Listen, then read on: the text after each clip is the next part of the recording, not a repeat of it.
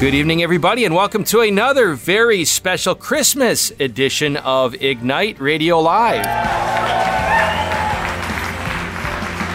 You are with Greg and Stephanie Schlueter over the 5 mighty stations of Annunciation Radio for the Almighty, the King of Kings, the Prince of Peace. Woohoo! Amen. So, Steph, I think we want to go into 2022 with a mindfulness of God being with us, Emmanuel. And a particular word that strikes me is inspiration. We were made, fashioned for God, for His indwelling Spirit. And most of us, let's face it, our dreams are pretty small when we think of inspirations, when they require sacrifice, and when we don't know what's on the other end of things. But the Bible and our faith is full of stories of people who were big dreamers. And they connected their dreams to God, who spoke to them, and they responded, and amazing things happened. So you've heard of the movie Out of Africa. We're going to switch that up a little bit. We're going to talk about Into Egypt. We've got 2 really awesome brothers with us. Welcome, Angelo and Dominic Rivera. How are you guys doing? Doing great, Greg. How are you? Very good. You guys, with a band of merry men and women, were listening to the Holy Spirit and literally responded in going to Egypt and saw the Holy Spirit move very powerfully. We're going to hear that story tonight. It's going to be a great story. This is going to be the basis of an epic movie, by the way, and book one day. And you can say you heard it here first. So, brothers, just for our audience, we know you through Damascus, which is in the center of Ohio, an amazing, alive, filled with the Holy Spirit, Catholic, really discipleship formation place that is sending and deploying disciples into the world to really change the world. And we have been blessed to be on that journey. Our son Joseph connected down there with Damascus Worship. Give us, if you don't mind, just a short beginning of your coming to Christ and embracing Christ, tracing it, if you will, up to present day in Damascus. Yeah, Greg, it was actually pretty incredible. We both had this powerful, life-changing encounter with the Lord just days apart. We were at the very first Encounter Ministries conference, myself the first night, Dominic the second. And in those days, there was an encounter with the person of Jesus Christ, the love of the Father, and the person of the Holy Spirit that forever changed us. Myself, I was headed away from the Lord in a life of sin, and He met me in that place. And not only gave me this knowledge of how forgiven I was, but also of how loved I was. Beautiful. And it was so overwhelming that I couldn't understand it, of why He would love me. And so for 3 hours, I was on my knees sobbing, just why? That was all I could say, is just why? Like, why would you love me? Why would you forgive me? And it was that night that really showed me what I had been desiring, what I had been searching for.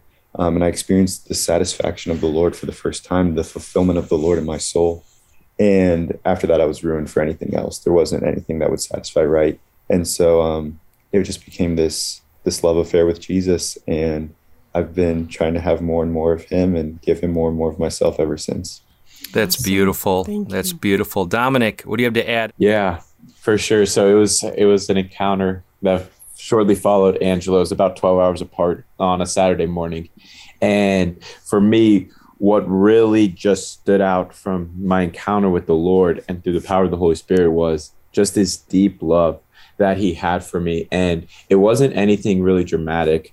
I received prayer and the Holy Spirit just came upon me. And the next day, it was really when I noticed the shift of I just remember thinking to myself, there's nothing else I'd rather do than tell people about the man I met yesterday. Because he just became so real and he became so alive. And my biggest takeaway, I think that continues to resonate me and continues just to draw me deeper and deeper into Him, was like Angela was saying, there was just this insatiable hunger for anything else except for Him. And I wouldn't say like I was in a life of sin. I was definitely praying every day. I was definitely drawing closer to the Lord. But after this moment with Jesus, this hunger immediately like burst forth inside of me, and I couldn't get enough of Him. Like I had to go anywhere, I had to do anything just so I could have more of Him, and whatever it took, like I wanted Him. And it was this hunger that just continued to draw me deeper and deeper into Him. And as I was drawn deeper and deeper into Him, I wanted to share Him with more and more people. Amazing. How old are you, young men? I'm 24. And 26. And just give me a portrait of the Rivera family. You live in Columbus, Ohio, and what else? Siblings. Give me a little portrait here. Yeah, so Ansel's the oldest of six. I'm the second oldest. Then we have four others younger than us. Joseph, who is a senior at Ohio State. Nicholas, who's at Columbus State. Paul, who is a senior in high school, and my little sister. And then my two amazing parents, Marianne and Angel.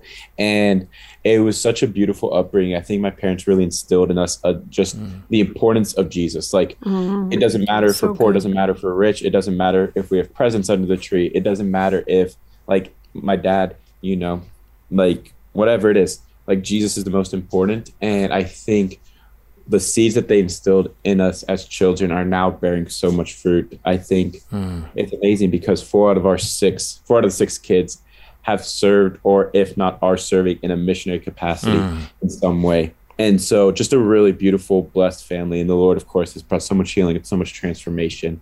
But with where everyone's at now, it's amazing to see just all your siblings and parents loving the Lord. So you speak of this great encounter at a place appropriately called Encounter. Stephanie and I right now are matriculating. She likes that word, don't you? Matriculating. Yes, he overuses matriculating in the Encounter School of Ministry, which is on over 20 dioceses throughout the world. For those of you who want to check out Encounter Ministries. And really, it's about living and fully operating in the life of the Holy Spirit within the truth of our faith. Really being guided by what Christ revealed for us to follow. And I think that's really key for those who may have experienced these phrases, life in the Spirit, or even charismatic. The key is, what does it mean to be Catholic? And I might even say, what does it mean to be human? That's the question. What did Christ reveal in the fullness of the faith through the magisterium of operating in the life of the Holy Spirit? And just as a testimony to bolster this, we're willing to bolster your faith tonight, folks, all who are listening, to believe Jesus was not just, if you will, long ago and performing the miracles back then. He is alive, he is present, and he's wanting to manifest his power, but too many of us lower the bar too much. And so I'll just give a testimony that certainly through our lives in the Schlueter home, but even in the last few weeks, we have seen bona fide, verifiable miracles through that context, even through digital means, praying over people, but also in our Presents for Christmas. We've shared some of those stories. So anyway, so what year was it that you guys had this experience? Was that the encounter in Ann Arbor at Christ the King? That was the first one back in 2016 at St. John Newman Parish. Oh, right. The very, very first one. Father Sizemore, was he part of it? Yeah. Is that he was pastor? Shout out to Father and all our priests. Thank you. So, That's awesome. All right. So you both were not at Damascus at the time. Is that correct? Yes. That's correct. All right, so you made a decision, a life decision, certainly for Jesus, which we know is meant to be lived wherever you go. As we like to say to our kids, revival is wherever you're at. Folks, right now in your home, whatever job you have, revival is wherever you're at. So trace for us then this amazing journey and coming to embrace this journey. What are the steps that led the Riveras to consider going into Egypt? I think it's going to be similar for the both of us, which is such a blessed journey to have, and to be able to do it alongside not only someone you love, but a family member, especially like a brother who's just so close in age. And so the journey is going to be similar, and I'll let Angel fill in his part. But for me, was encounter the Lord, desire to serve him, desire to give my life for him. Went to Damascus, went through the missionary program for 2 years. And during this time, the Lord really just started giving me a greater realization of his heart for other people, of how much he actually desires not just Catholics to know him, but really the entire world to know him. And this journey led me to just considering and being open to going wherever he sends and going wherever he speaks. And I was in the summer finishing up my missionary program, and I just started getting all these dreams. I started getting like prophetic dreams of myself ministering to Muslims, of myself in the desert, praying for people, seeing people healed, seeing Muslims coming to the Lord. And these prophetic dreams just start speaking to me and resonating with me. And I would read my Bible and just read the book of Revelation, read about the men and the women and the saints who gave their life for the Lord, and just started reading the Acts of the Apostles and how they were willing just to give everything for him. And every time I would read this, that like following the summer, my heart was just gripped and stirred to such a deep level. And I was like, God, like I have to respond to this in some way. How are you calling me to respond? And I remember Angela and I would just text each other, and I would be like, hey, like I had a dream about us going into Egypt. and he would share like a prophetic dream that he had like literally the night before about like a specific temperature degree in Egypt and specific coordinates. And so the Lord was really just bringing us two together and lining this mission up. And we continue just to pray and seek God's heart about where we're supposed to go and what it's supposed to look like. And I'll let Angelo share his side, but that's sort of like my side of really the Lord just speaking through dreams, speaking through prophetic words. How long was that period of the dreams and kind of processing and praying? I would say it started in July of 2020 and continued until like October, November of 2020. Awesome. So, This is just 2 years ago, really less than 2 years in chronological time. For our audience, okay, so prophetic dreams, just try to unpack that for us a little bit. What does this mean at your age, then in your 20s? You've dreamt in your life before. How is it unique and different? What does it mean to have a prophetic dream? yeah. So I think it's really beautiful that this isn't new. This isn't some wacky stuff, but it's in Acts chapter 2. It's actually supposed to follow the outpouring of the Holy Spirit. It says, speaking of Jesus in Acts chapter 2, I will pour out my spirit and they shall prophesy. Your sons and daughters shall prophesy. Your young men shall see visions and your old men shall dream dreams. And so here in the Bible, Jesus promises that prophetic dreams, where it really prophetic is just hearing the voice of God. It's the voice of God speaking to us while we're sleeping and him giving us direction for our lives. And a prophetic dream is simply just being open to God speaking to you while you're physically sleeping and taking that message that he speaks to you as you sleep and applying it to your life. And so really, it's nothing crazy, but I think it's just a disposition of the heart where it's like, God, if you actually want to speak to me while I'm sleeping, you have permission to do so. Just like if you want to speak to me while I'm awake.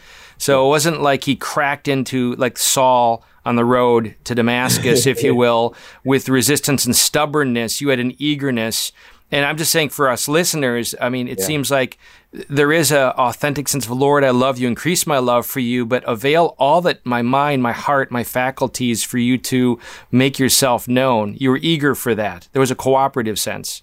Exactly. And like when you talk about that longing, we see that really clearly in Song of Songs chapter 5, right? Where the beloved says, my body was asleep, but my soul lay awake. That like the soul is awake, yearning and longing for her beloved. And in the times when we're asleep, sometimes that's when the Lord can speak to us most clearly because our body doesn't necessarily get in the way. And our soul is just sitting there receptive, waiting for her lover. And I think prophetic dreams are a beautiful example of that. I love that. Yeah. You know, I have to add that it's not just that you have these dreams and it's sort of an entertainment value or some kind of just fascination. There was a gravity with this in the way that one may say, should I go to college or should I be a missionary for Damascus? Yeah, and I think that was sort of like my part of the piece when it came to foreign missions. It was really 3 months after meeting the Lord in March of 2017, right? So right after this encounter moment. And I was yearning to give God everything, excuse me, but trying to figure out how to give him everything. And it was during this period where it was like, okay, Lord, I love you. I want to love you. How does that love look like? And he spoke simply and clearly just to spread his name around the world, right? Overseas, outside of America, outside of my people group, my language. And for a while, wasn't really sure what that looked like, but it was this response to, you've given me everything. You've poured out your life on the cross for me. How can I pour out my life for you? And foreign mission was his response of how I could return that love to him in a wholehearted way in order that others might know him, right? In order that others might be with him one day in heaven. Let's take this next step, chapter 2, and what right out of the gates, what intrigues me. You're talking about going into the heart of radical Islamic factions. Most of us open the paper, and that's as close as we get. We see the picture, right? Or we read the story. I don't know, many people will say, I want to go there. Take us then to the next step of what that entailed for you to discern that and respond to it. It was this same process of receiving dreams from the Lord. For me, it was the North African coastline. And knowing the Lord wanted me to go to North Africa, knowing he was putting a heart in me for North Africa, but not exactly knowing where. And so while these dreams were happening, there would be very powerful encounters with the heart of God in intercession in my personal prayer time, where I would see just visions of vast quantities of people, Muslims with the women with the hijab, men in the robes. And my heart would just break, and I would be weeping and weeping without really knowing why, because I didn't have a lot of background with Muslims, hardly any, didn't really have any Muslim friends. And it was this supernatural love that was being poured out into my heart for a specific people group, that they might be saved, that they might come to know the love of God and the communion of the Holy Spirit. And as all of this is happening, this love for these people that I have never met, that I've never known, is being poured out into my heart. I'm at youth group one day, and we're worshiping, and I hear extremely clearly, almost loudly, the coordinates 2932, 3245, right?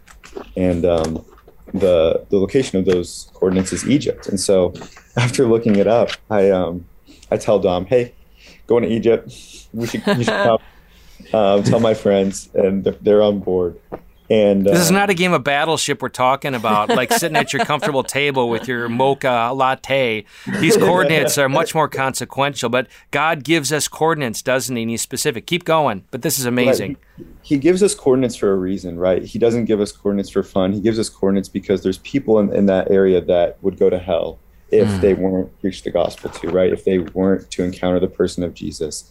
And the Bible is very clear about that, especially in the book of 1 John. You know, there is only one way to the Father. Anyone who does not confess Jesus Christ as the Son of God cannot go to heaven. And so we see these scripture verses that don't leave us much room for any side options besides the fact that it's heaven or hell for all of us, right? And so we were obedient to the coordinates, and we committed to the Lord to make a trip to Egypt.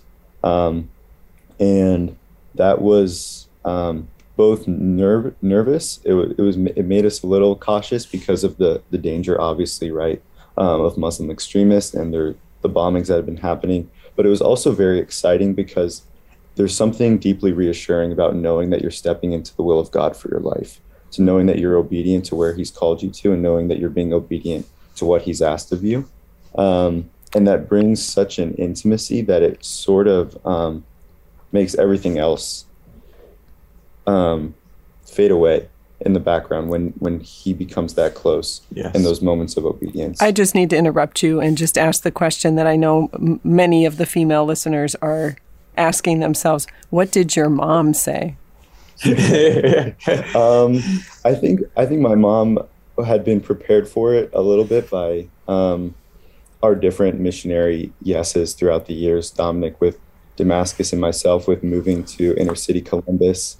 And so it was like another step for her to say yes. A big step. That's like jumping across the Grand Canyon. But okay, we'll go with step. Yes. For God, it's a step. Continue. Sorry to interrupt. She's a very faithful woman. Yes, absolutely.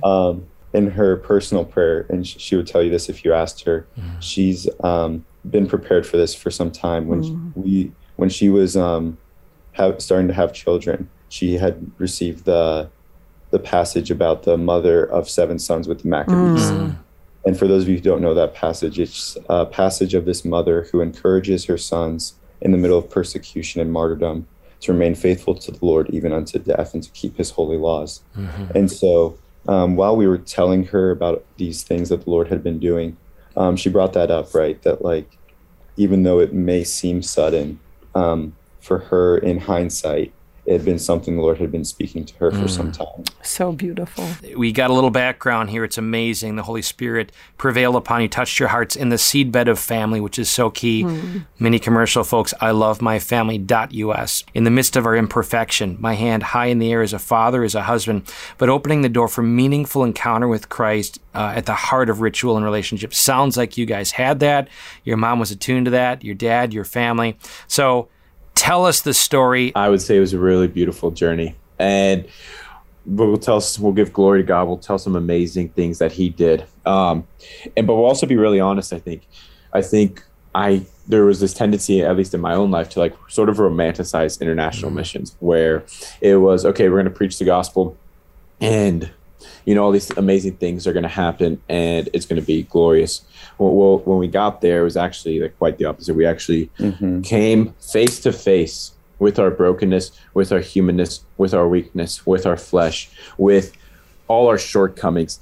And we came to this deep realization of, God, I'm actually not conformed to the image of your Son, Jesus Christ, enough to see radical transformation in this area. And it was this deep check of humility, of coming face to face of God, I actually need you. I actually need more of you. I actually need a greater, deeper love. I need a greater boldness. It's not just enough to go to Egypt, but there's actually a boldness within that calling that you need to be able to step out and in the midst of recognizing, okay, this person could turn me in, and these things could happen. There's a greater boldness that you need in the calling, in the going, that we came face to face with. And it was this process of crying out for God and then just entering into deep prayer and deep fasting and throughout the entire summit. And I think that really laid the foundation for the testimonies that followed. But I want to, because we're going to share amazing things that God did, and we're going to give him praise and glory. But I want the listeners to know that it wasn't without coming face to face with God. We actually need more of you. We actually need to be on our faces and crying out for your presence, your power, your Holy Spirit to transform us. Because if you don't show up, nothing's going to change. If you don't show up, these people aren't going to encounter you. If you don't show up, these people aren't going to be healed. And I would say that for the first month while we were there, that was our process of just getting on our faces, of fasting, of praying, of crying out for God to transform us. And then we saw our first conversion, and I'll let Angelo share that. Yeah, so it was this poverty that the Lord drew us to, humbled us, was slowly but surely removing this pride from our hearts. That we could do it, right? That we had what it took, and very gently but firmly showing us that we actually had nothing of what it took to see someone turn away from their religion, from their culture, from their family, to isolate themselves and become part of this Christian religion. Because just for a little bit of background for the listeners, 2 Christian women get kidnapped in Egypt today. For Muslims that do convert, a lot of times their families will kill them out of what they call honor killings. And it is illegal for a Muslim to even enter into a church if they have the Muslim religion on their ID card, even if they do confess Jesus as Lord. And so it's very difficult for these people to make a 180-degree turn and confess Jesus as Lord and believe him to be the Son of God. And so for us to get to that place of to carry the Lord's presence, and to know him and to love him, he really had to do a lot of heart work in us. He really had to humble us and show us our own poverty. And while that was happening, because it's obviously an ongoing process of our entire lives, right? And then some. The Lord brought us to this grandmother who, unknowns to her 2 daughters and her granddaughter had already been converted by the Lord himself. The Lord is at work in Egypt. The Lord is at work throughout the Middle East. The Good Shepherd is on the move, and he's appearing to many in the form of apparitions to draw Muslims to himself. And so before we even got on the ground, the Lord had been preparing the way for us. He had appeared to these 2 women for 3 days straight and just followed them around. With a shepherd's crook in his hand, with a hood over his head. The Good Shepherd was following these Muslim women until they gave their lives to him. And once they did, they joined a church. But their grandmother hadn't been as fortunate. She hadn't had an encounter with the Lord himself. And so they invited us over for dinner. We were able to, they showed us beautiful, beautiful hospitality, fed us delicious food. And at the end of the dinner, we were able to pray with their grandmother. And her shoulder was healed. The pain in her elbow went away as well. Some stomach issues were cleared up. And as Jesus was healing her, she had a simple and childlike realization that he was God. And so she confessed her life to him and started to follow him, right? We got her in contact with a Bible. And she immediately had this overwhelming transformation come over her. Interiorly, she felt the heat and the warmth that comes from the presence of God in our souls. but her face immediately became beaming. She was a very sorrowful and angry woman after her husband had passed away some years before. And when we left her that night, she just couldn't stop smiling. The joy of the Lord permeated her entire being.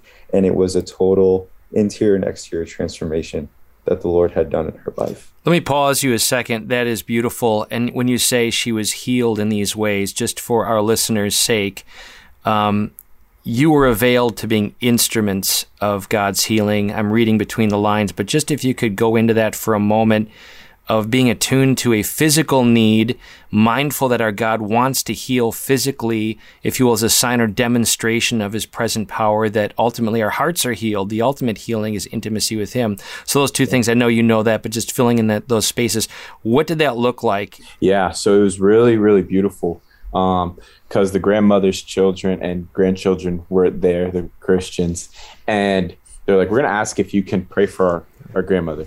And so they bring the grandmother into the room and they translate, because obviously the grandmother doesn't speak English. And they're like, Grandma, these people are Christians. Can they pray for you to get better? Just really childlike, really simple. And the grandmother's like, of course. And we pray because Jesus gives us authority in his commissioning of Mark chapter 16, where he says, these signs will accompany those who believe. They will lay hands on the sick and they'll recover. And yes, God wants to work interiorly. And yes, that is the greatest miracle. But what we've seen and what we saw overseas was the reason why people are open to their hearts being transformed was because they saw a demonstration of the power of God. St. Paul talks about to the Corinthian church where he says the kingdom of God does not consist in talk, but in power. And I did not come to you with lofty words or explanations or words of wisdom, but I came to you with the demonstration of the Spirit's power, so that, this is really important, your faith may not rest in the wisdom of man, but actually in the power of God. He was speaking to the church and saying, so that your faith can actually rest in the experience that you had with the power of God. And we've seen this hundreds of times where we pray for people who don't know the Lord, who don't believe in God, who don't want anything to do with God, but because he touches them physically, they open up interiorly to his love and his goodness. And so we pray in the name of Jesus. Really simple. Just all pain be gone. Shoulder be restored. Elbow be restored in Jesus' name, because his name is the name above every other name. And we just ask her, all right, check it out. And after she checks it out and moves it around, she recognizes that Jesus himself healed her body, healed her shoulder, took away her pain, and brought restoration. But this is the work of superstars, right? Like only those big televangelist, Rivera family have training and these big experiences and tremendous theology and answered the questions right in Catholic religious ed class. It's just for those rare people, right? You know, funny you say that, Greg, but my Bible says in Mark chapter 16,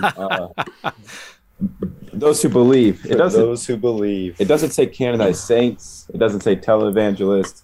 It just says those who believe. And I think there's a beautiful reality that what God's looking for is childlikeness. He's not looking for big people to, really superstar Christianity. He's actually looking for every single believer, because the reality is every single believer can reach people that no one else can reach. It's amazing. Continue the story. This may be multi-episodes, but we're going to get in what we can in this episode number 1. So blessed. By the way, folks, you're tuned into Ignite Radio Live with Greg and Stephanie Schlueter. Going into the new year, very excited with the Rivera brothers who went into Egypt.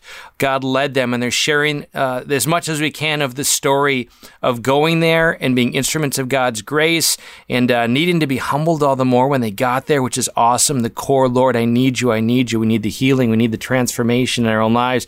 And this first encounter with a household, really daughters and a mom who experienced physical healing that deepened their faith in Jesus.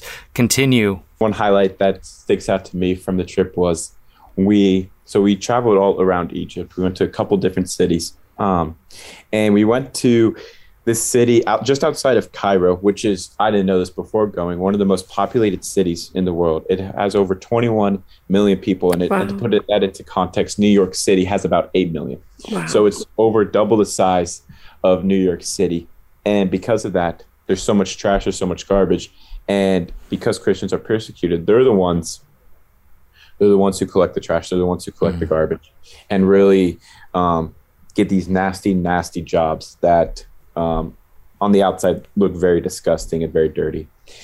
And the Lord, in the midst of this journey of humbling us, actually invited us to go serve in this garbage dump community just outside of Cairo with these people, with these Christians. They're Orthodox Christians, and they were started all the way back from St. Mark. So St. Mark, one of the first 12, actually brought the gospel to Egypt, and his work, which is just so encouraging and so beautiful, still continues on to this day. The fruit of his ministry still continues on to this day through these Orthodox brothers and sisters.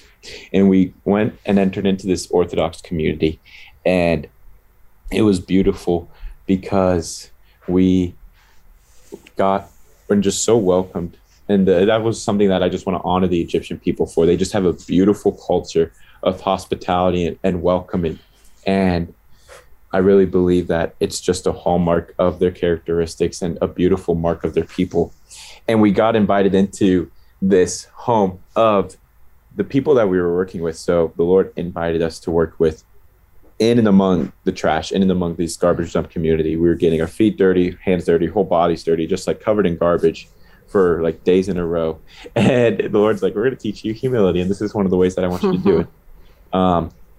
And we get invited into this family's home, and the mother of the father that we were working with, so the grandmother of the house, had just terrible back pain. She was bedridden, and the only way that she could get out and move around was actually through a wheelchair.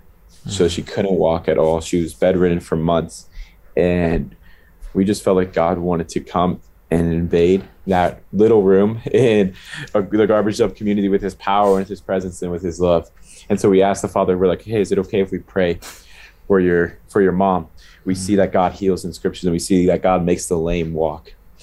And he's like, of course, we would love that. And we start praying for her. And the power of God, you can just feel the air shift. The Holy Spirit just comes in, and the true, like as the early church fathers would say, the divine energies of the Spirit start filling the room and filling her body. Her legs start shaking under the power of God, like violently, like vibrating, moving back and forth, because God is coming into her legs and restoring, strengthening, and healing. And it was so beautiful because as we start praying for her, she immediately like comes into repentance and just starts saying like, God, I'm sorry. Like, just like, because it's not someone telling you that heaven or hell is real that leads you into repentance. It's actually the kindness of God that leads you to repentance. She's experiencing this kindness of God through the power of the Holy Spirit in her body, and it's leading her to repentance. And so she finishes repenting. We actually had to tell her like, okay, like, because she's just yelling. You're good. Like, she's like, I repent. And no one told her to repent. That's just like the cry of her heart. And we're like, all right, just God hears you. God forgives you. Now let's just become aware of what God's doing in your body, because he wants to bring healing. And so she quiets down, and she just turns into this receptivity, and the power of God continues to come upon her body. And we're like, okay, God's moving. Let's try to test it out. And so we move her out of bed, and we support her, and then her legs are like strengthened, and she's walking back and forth in this tiny apartment multiple times, and she hasn't been able to walk in months. And it was so beautiful, because I remember the first time we walked one way and then turned around to where the rest of her family was gathered. It was amazing to see the sight. So many people, like so many of her family members were crying. So many of her other family members were like recording it on their phones. And then you had this other group of family members that were calling their other family members that weren't in the room, be like, grandma's healed, or mom is healed, or Annie's healed. Come and see. And it was this beautiful moment where the power of God was displayed, and people recognized his love in the room, his power in the room. And because of that, as Jesus says, he draws all men to himself. And what Jesus did through that demonstration of power was he actually drew an entire family back to himself. And I'll let Angela share sort of what was able to happen after that. Yeah, it was incredible, the faith of the people, right? So we had faith for this woman to be healed. We had faith that the Lord wanted her to walk. It's hard to see an elderly woman, the matriarch of an entire family, just sitting in bed, and you just feel the heart of God for her, and know, this isn't right, and the Lord wants to make it right. But the family's faith, I think, in a lot of ways superseded ours because they saw that healing and they said, well, then let me tell all of my aunts and uncles, my cousins, my friends, and get them over here because God wants to heal them too. And so we had a mini healing service, if you will, of about like, I don't know, 10 to 15 people or so of people the Lord wanted to heal. And so their relatives came over, and it was just a beautiful time of getting to meet their extended family, praying with them and letting them know how much God loves them. And so we prayed for whole different host of issues, anywhere from like nearsightedness to back pain, to knee pain. If there was an affliction that was happening, they were willing to receive prayer for it, and ask for prayer for it, which was so beautiful that their faith in the power of God was already there, right? I think so many times we have to like coach people into believing that God wants to heal them, and they were just so eager to be healed by the Lord. And we saw that when we were ministering to the children in the community. We would go at night to just sort of like hang out after the community of they call them the garbage people, the Zebulun in Arabic. After they finish their day's work, they just sort of go to this beautiful grotto church. It's the biggest church in the Middle East. And they just sort of like hang out in the courtyard. And all these people and with their families, they just sort of spend time together. They don't watch TV. It's just this entire community gathers together, gets to know each other. And so we would go up there in the evenings and spend time with them and get to know the Orthodox Christians. And there was one moment where this little boy had just something slight with his foot. It may have been like a bruised ankle or whatever. And we offered to pray, of course. And after we laid hands on him, simple words, be healed in Jesus' name or whatever, his eyes got so wide. He's like so excited that his ankles, and he brings all of his other little friends. That's precious. 8 or 9 year old little children. And they don't speak English at all. And so we're praying the very little Arabic that we know, right? Like Yeshua al-Mashiach is like Jesus the Messiah. And so we're saying the little Arabic that we know. But the point is getting across, right? And so slowly but surely, there's probably about like 20 little Orthodox Christian kids that got healed of like their little boo-boos. That's so beautiful. Their like fingers getting hurt. And it was just the Lord coming to show. Come on. Little children that he loved them. Rivera Hospital, descended from on high, people coming in and as Jesus said, heal the sick, raise the dead. Go back and tell John what you see. Amen. And in my mind, to some extent, that is a bit of a measure of us fulfilling our prophetic role as churches. We might even say marriages and families, wherever we're called. Are we seeing the manifestation? A lot of people are saying, why am I just going through the motions to religion Sunday after Sunday?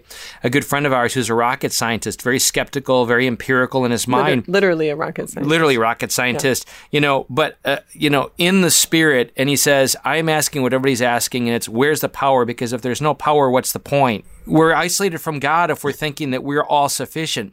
In fact, you guys really, the beauty of this is that it began with God making you aware of your need and your poverty. And I would invite our listeners to be mindful that is a beginning point of truly ordering our appetites rightly to God the Father. What is your appetite right now for relational, emotional, spiritual fulfillment and healing? We all have it. Don't just anesthetize it in entertainment or whatever the case, food, whatever, drugs, sex, online, internet, digital stuff, because that's just such a poor, artificial, yucky, languishing replacement for what he made these for. You guys believe that. You know that. Your lives are transformed. And does the world not need to see people who aren't just professing it and get right on an exam, but actually take the step to living it? Let's face it, there's growth here, but are taking the steps to live it. So anyways, beautiful. Keep going. Just to go along your point, I'm always reminded, people will say, well, are signs and wonders necessary for the work of evangelization? And I just point them to the greatest example. I point them to Jesus. And I say they were for Jesus. Jesus didn't make them optional for his ministry, so they shouldn't be optional for ours. And in John chapter 6, right before he gives the Last Supper discourse, it says, and the multitude followed him because they saw the signs which he did on those who were diseased. That Jesus actually knew by performing signs and wonders, it would actually lead to the multitude following him. And like, I think that's what we saw in that little room was there was a sign that was performed through the power of God on a woman who was diseased and crippled. And it led to a small little multitude, you could say, coming into that room. And I just think it's so necessary to just go along with your point. And I think, should we tell them the story about Hamdi?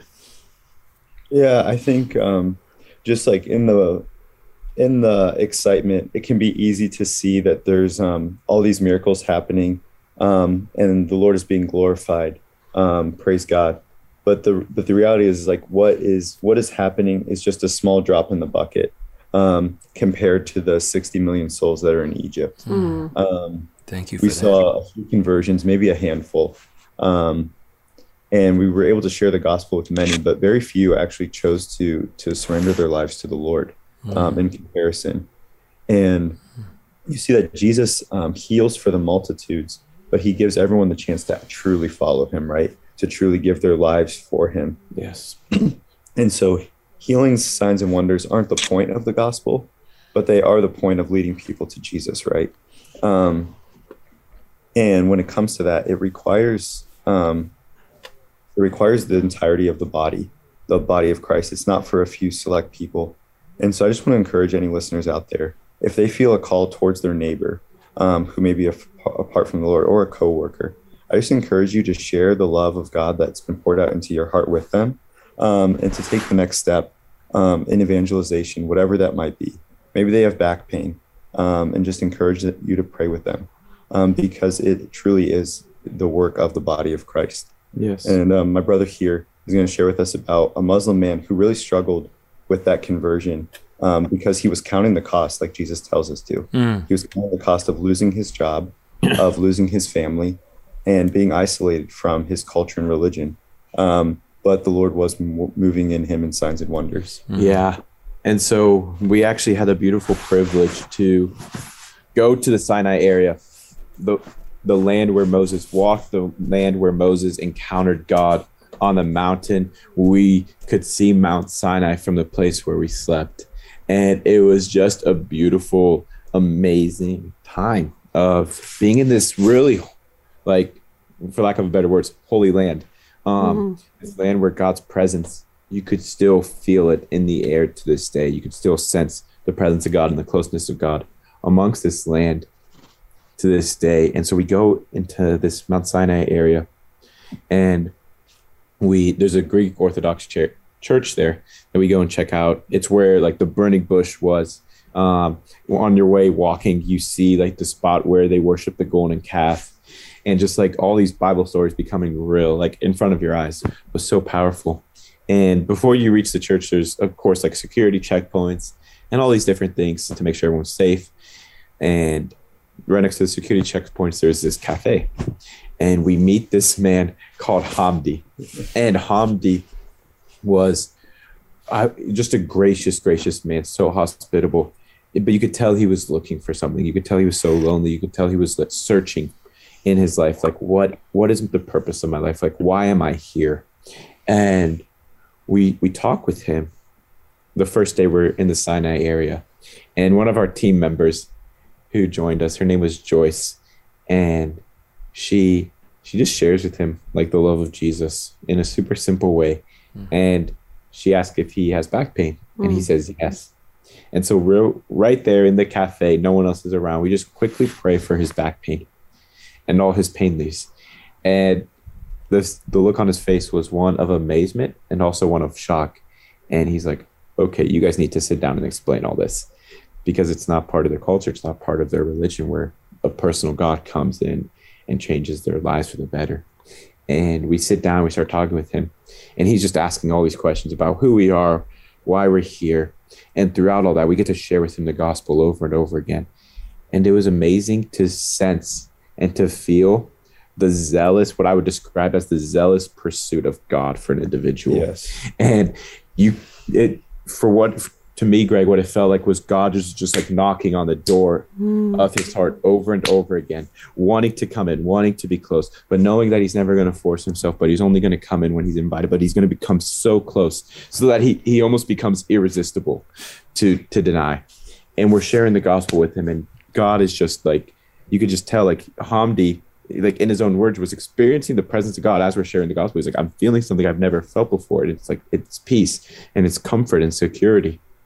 And this is the first day. And as the first day begins to wrap up, after talking to him probably for like about an hour and a half, just answering his questions, sharing with him, the Lord just says to me, in my heart, one of his legs is shorter than the other.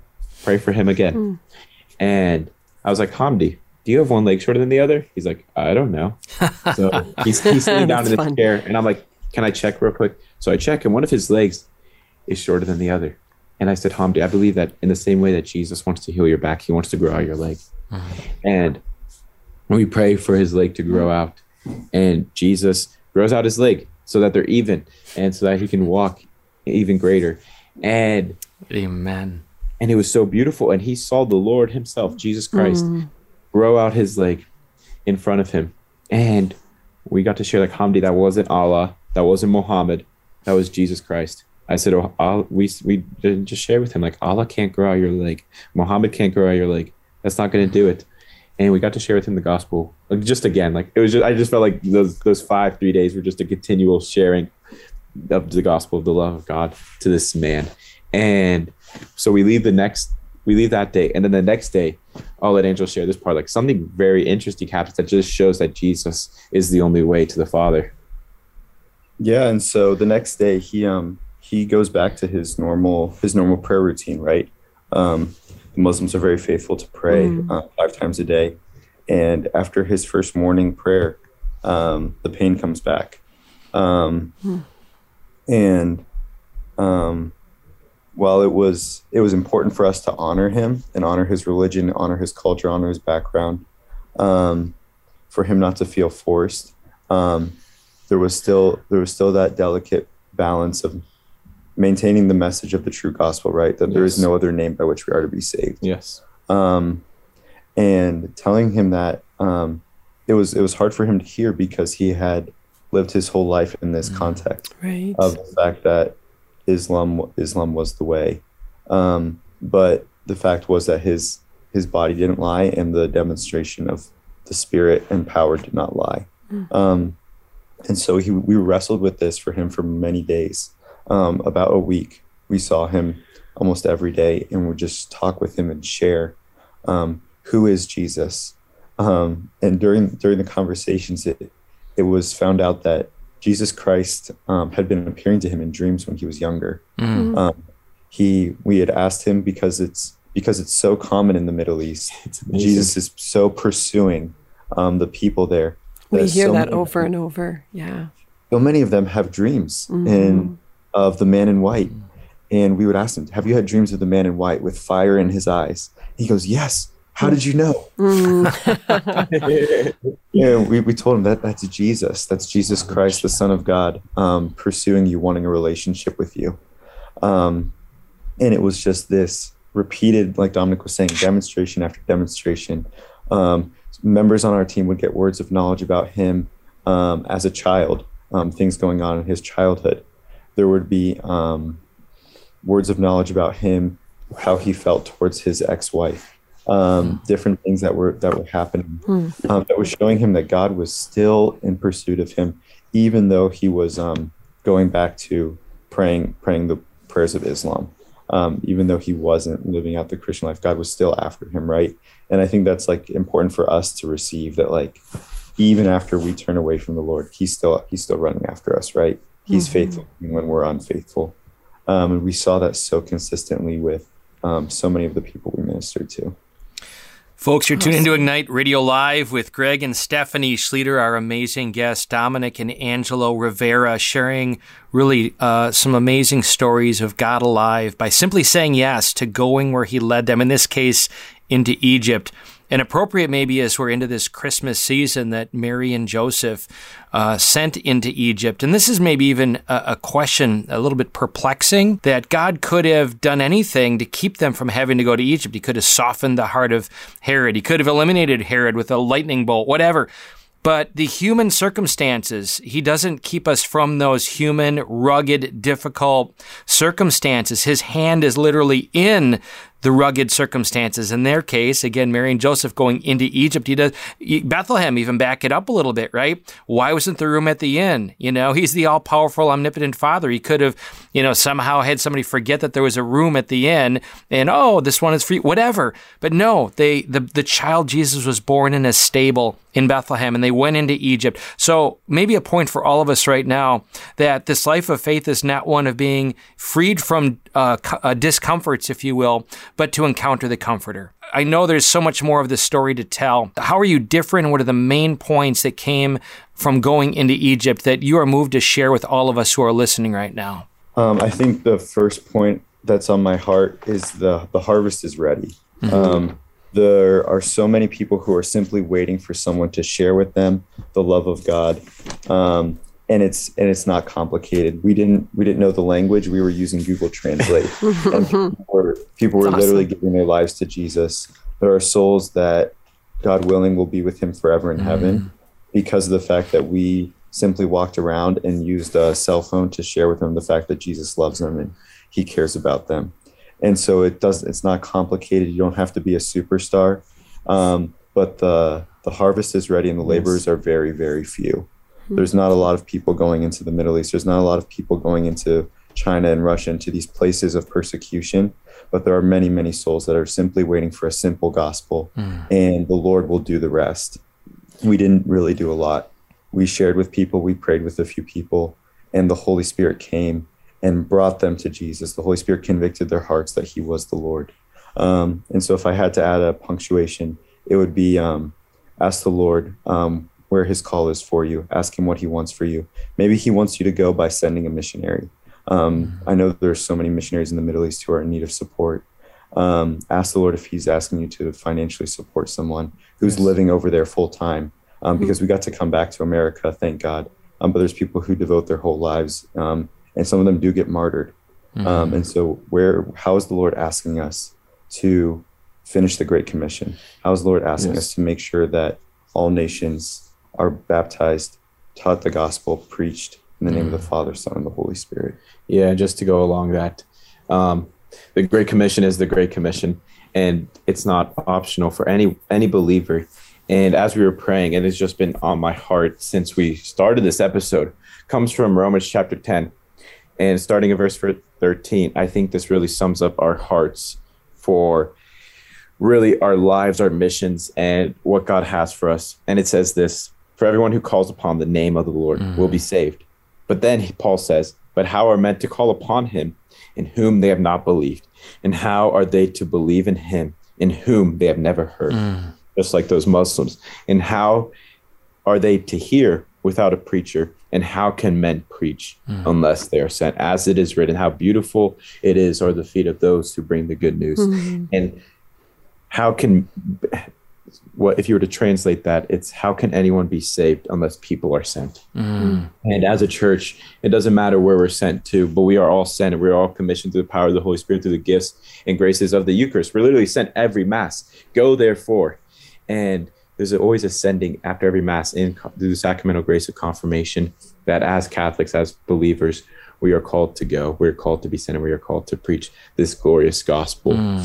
And for me, it's very similar to Angela. It's where are you called to go? Where are you called to be sent? And who are you called to preach to?